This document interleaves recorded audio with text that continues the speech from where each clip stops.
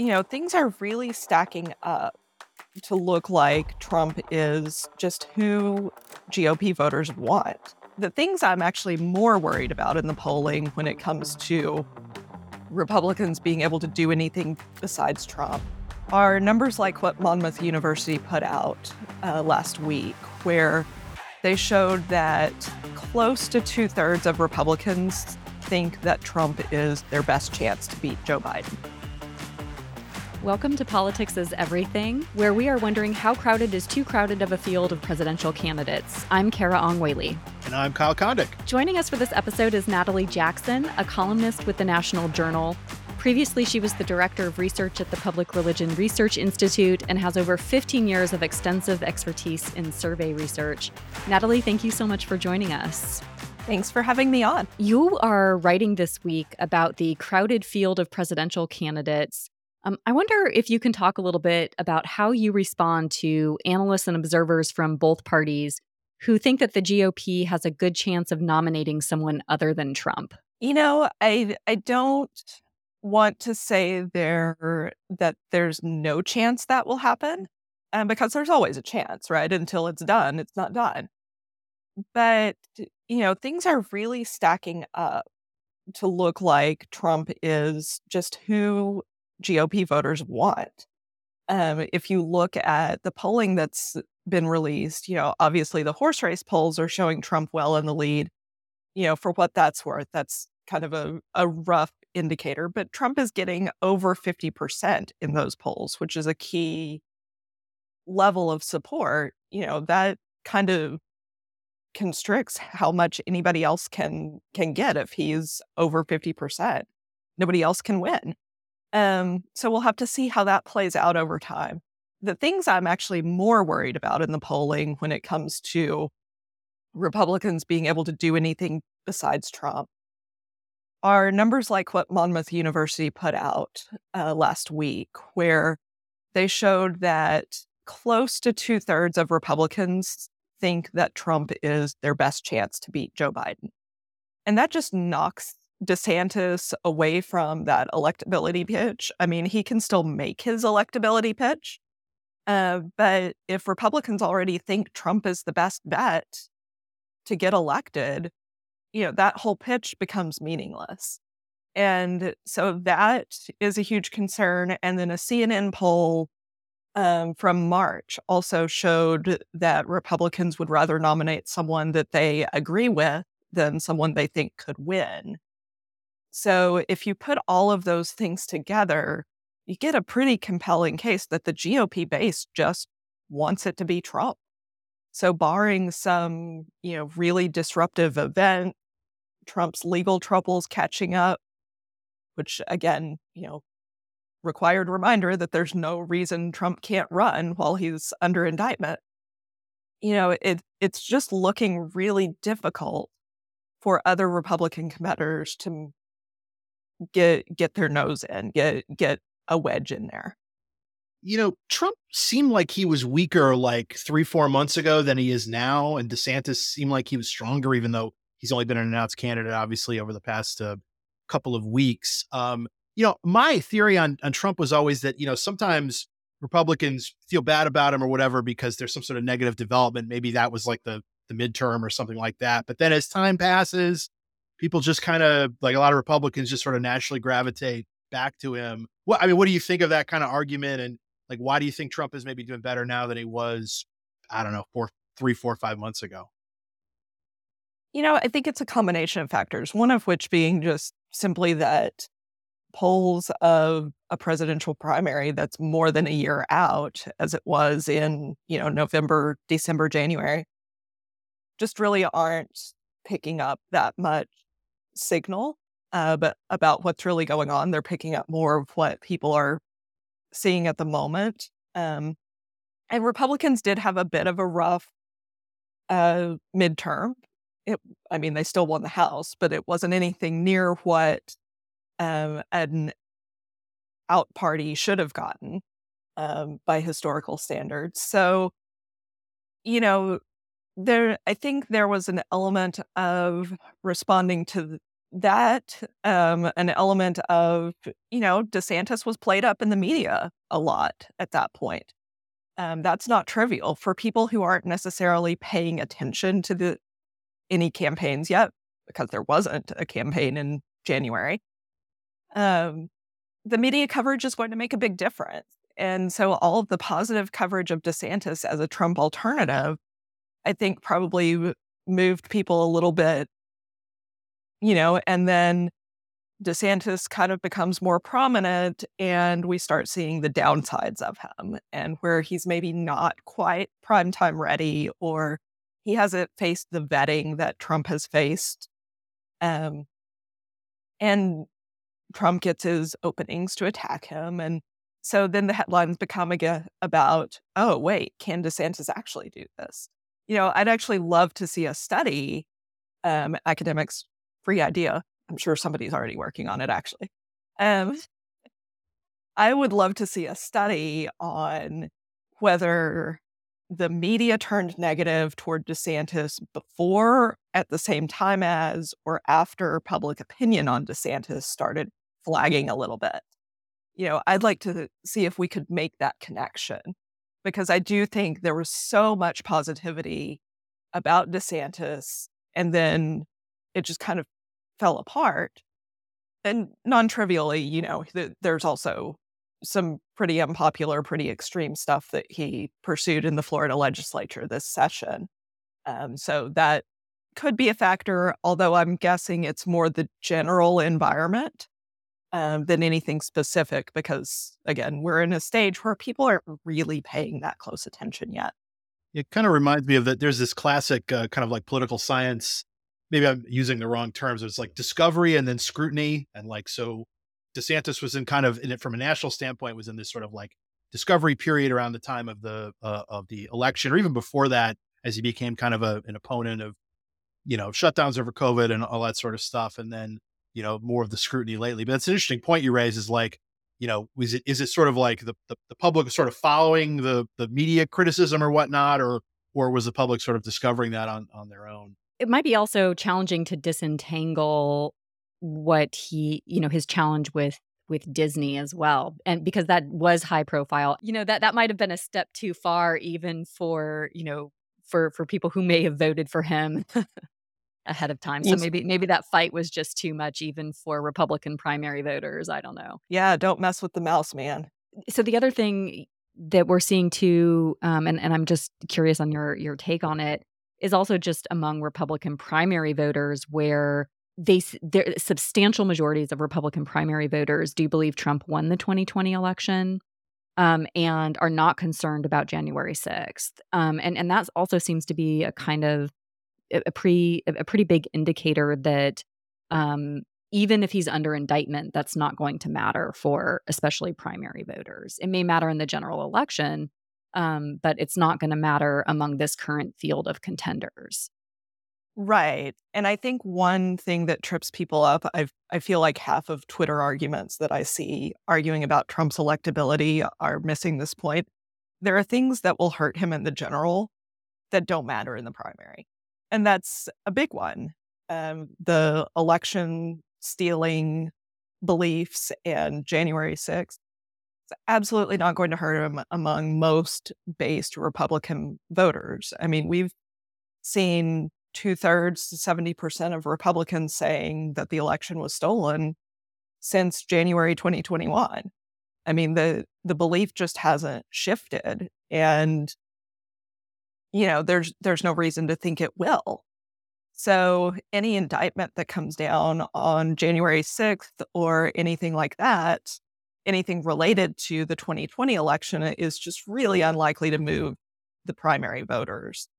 Now, when we get to the general election, there are going to be plenty of people who would never, ever vote for Trump because of his actions into the 2020 election. And that might include some people that voted for him before. But by and large, I do think it's going to be mostly a group that would have never voted for him anyway.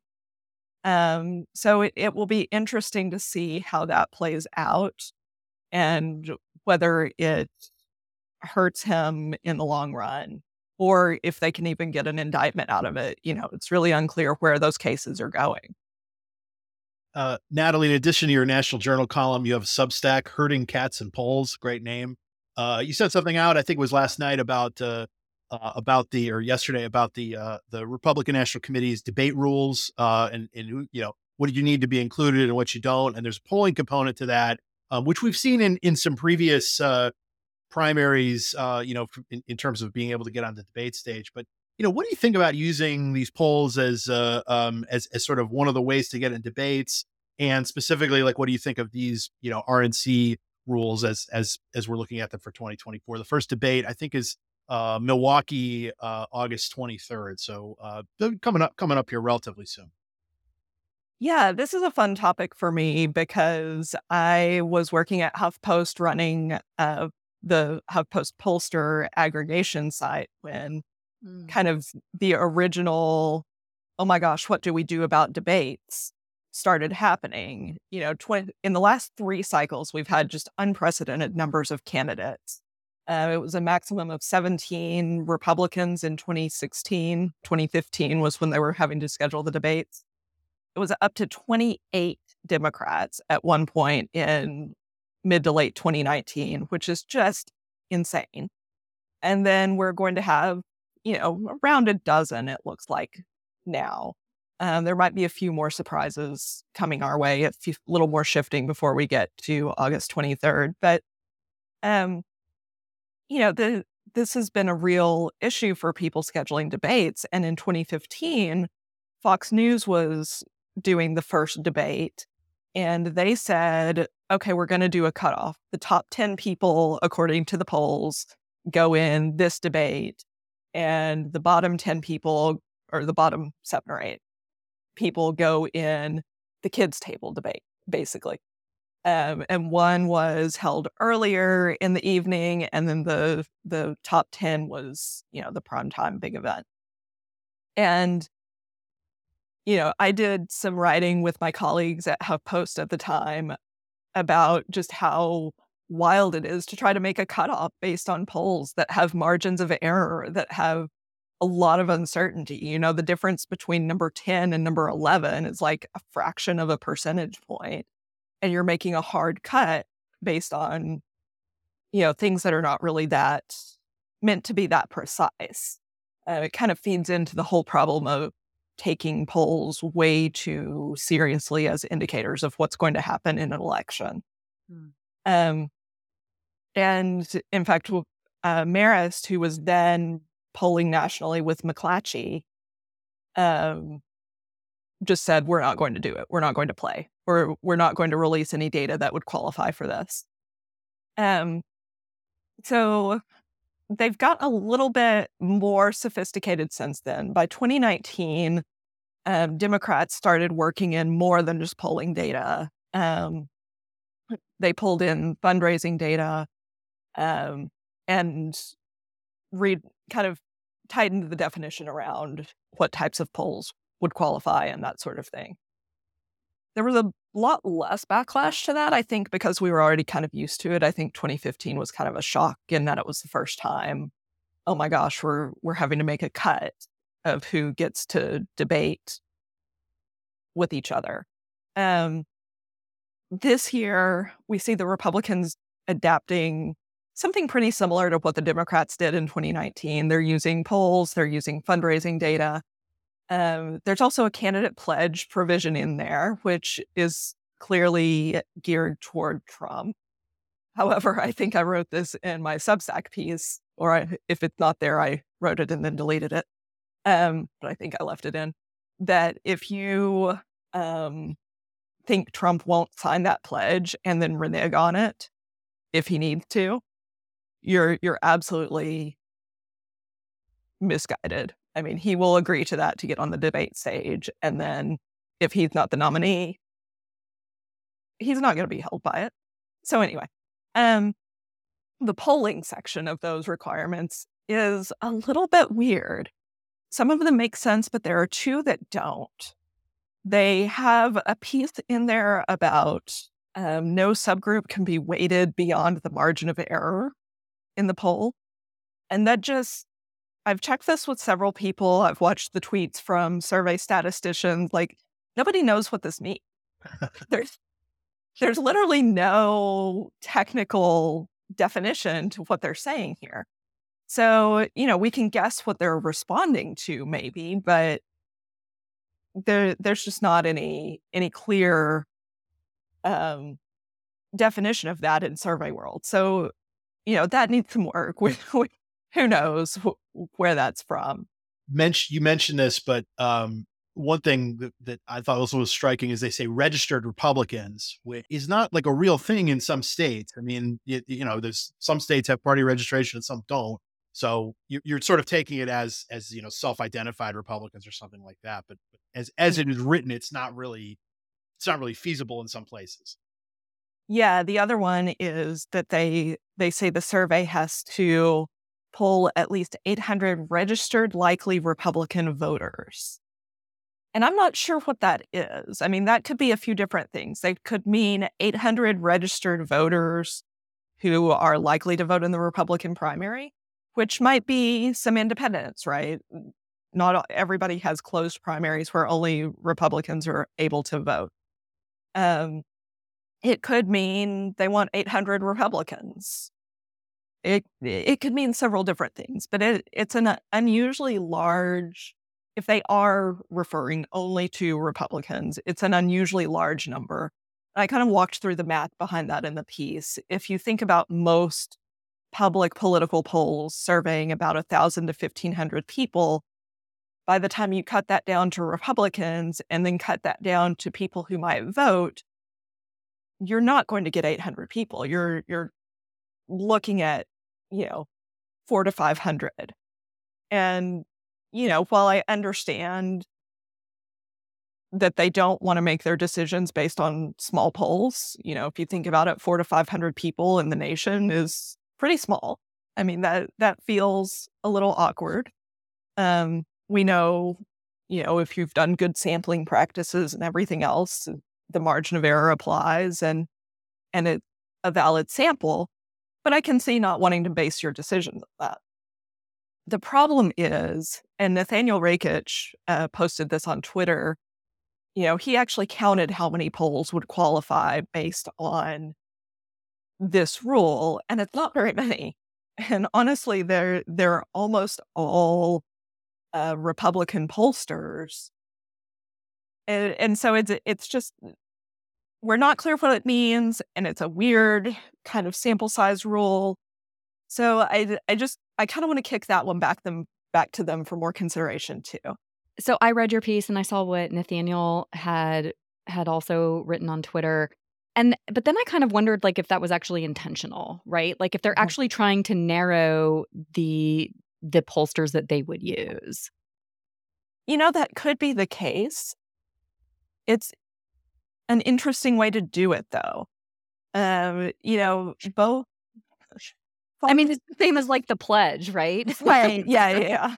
Like we're just going to make these rules so that we're using our people and our, we're going to make these rules to benefit the folks we want to elevate, right? Right. And in 2015, when Fox News, was sponsoring the debate and they were kind of the first ones that had to do this, they were upfront and said, here are the calculations, here are the polls we used, here's who qualifies and what, there's no guarantee that the RNC is going to tell us exactly what polls they used. They may keep it behind the scenes and it's not going to be that hard for those of us who know polls and know where to find them to go look and see kind of what it seems like they're looking at. But, the they one the threshold is 1%. 1% is not a significant threshold. Like it shouldn't be that hard to get to 1% if you're going to have any kind of an outside chance of doing anything in these primaries. So, at the same time, as I think it's weird and badly worded, it also may just not matter that much. Well, to that point too, like whether someone gets 1% or not may be determined in some ways by whether they're actually included as an option to respond to. Like Right. because there are lots of people who are running, some big names, some not. And like, if Steve Laffey or Perry Johnson or Larry Elder there's a debate as to whether to include those candidates on the actual polling questionnaire. And if they're named, maybe they make it. And if they're not, then they don't. Right. I mean, that's always the debate when you're putting polls together, even. And you have the same problem when you get to a general election with third party candidates, right? If you put them on, you'll get more support for them than, probably actually exists. If you leave them off, you're obviously, not counting potential support that's out there. So, especially when we get to high numbers of candidates and telephone polls where some poor interviewer is reading these names. In 2015, we were still very heavy on telephone polls, and um, those people had to read 17 names. And you by good practices, you have to read them all because people have to know their options. So these are very real debates that pollsters have about who goes on the question and who doesn't. So I would, yeah, it's interesting that they mandated some things, but didn't say must include all candidates. You've written about how reproductive rights played a pivotal role in 2022, including for our post-election book, The Red Ripple. I wonder if you would talk a little bit about current attitudes about reproductive rights and what surveys are telling us now about where the public is on the issues, both on reproductive rights broadly, but maybe on abortion restrictions specifically. Sure. So, the case of 2022 was really interesting because I think people pre-election tended to think it was either all or nothing, like either abortion was going to really, really matter. The Dobbs decision coming in June, knocking down Roe v. Wade.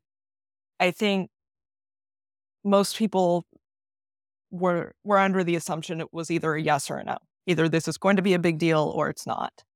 And as the economy kind of became a bigger deal throughout the fall, the the conventional wisdom became that economy was going to matter much, much more, and abortion, reproductive rights was kind of on the back burner. What we saw, and I had written this in August for National Journal, is my thinking was, in order for abortion to matter, there have to be competitive races. And so we're not going to see a uniform swing. We're going to see some swings here and there where it's particularly salient or where other issues haven't taken over. And I think that's a lot of what we saw, in Pennsylvania and Michigan, places where it was very much front and center. Um, we saw it matter. We saw an uptick in the percent of people in the exit polls who said, this was a critical issue for me. And then places like Texas, Florida, New York really didn't. Florida was kind of settled at that point with a 15-week ban. So, most people can accept a 15-week ban. Polling on 15-week bans generally shows, you know, even among people who don't like it, they find it, like reasonable.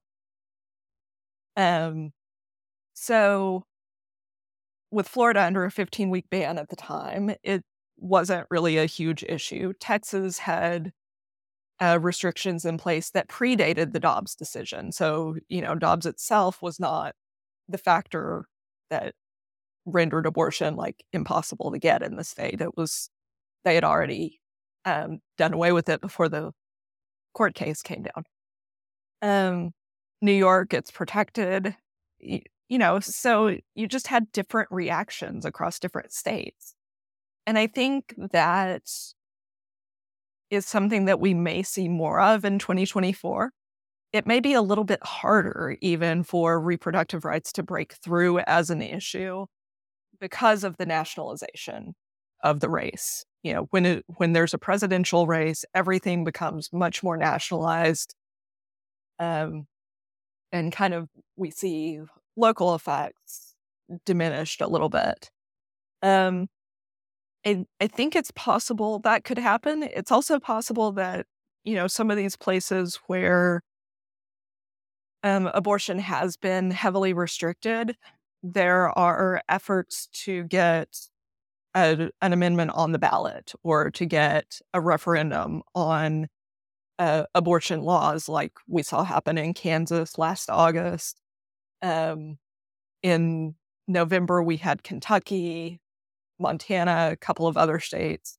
And what we're seeing when it's directly on the ballot is that even in red states, people will vote for protecting some level of abortion rights. There are caveats, and public opinion varies on, what restrictions people find acceptable and what they don't.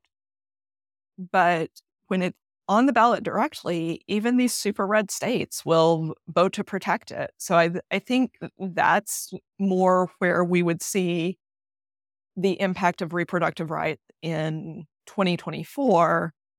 Whereas I think in the midterm context and in, the first few months after that kind of shocking decision came down, shocking as in a shock to the system, really, as much as surprising.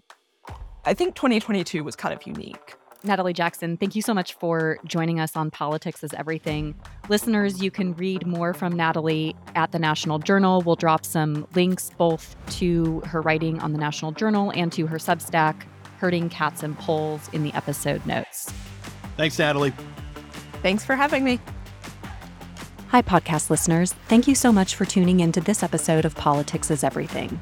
Editing and production was done by me, Kara Ong Whaley. Our theme song is Let's Boogie by Chris Faze. You can learn more about the Center for Politics and its work to strengthen democracy on our website at centerforpolitics.org. You can also engage with us on social media at Center4Politics.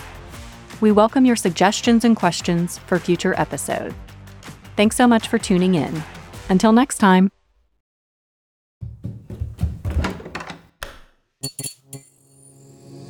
This podcast is part of the Democracy Group,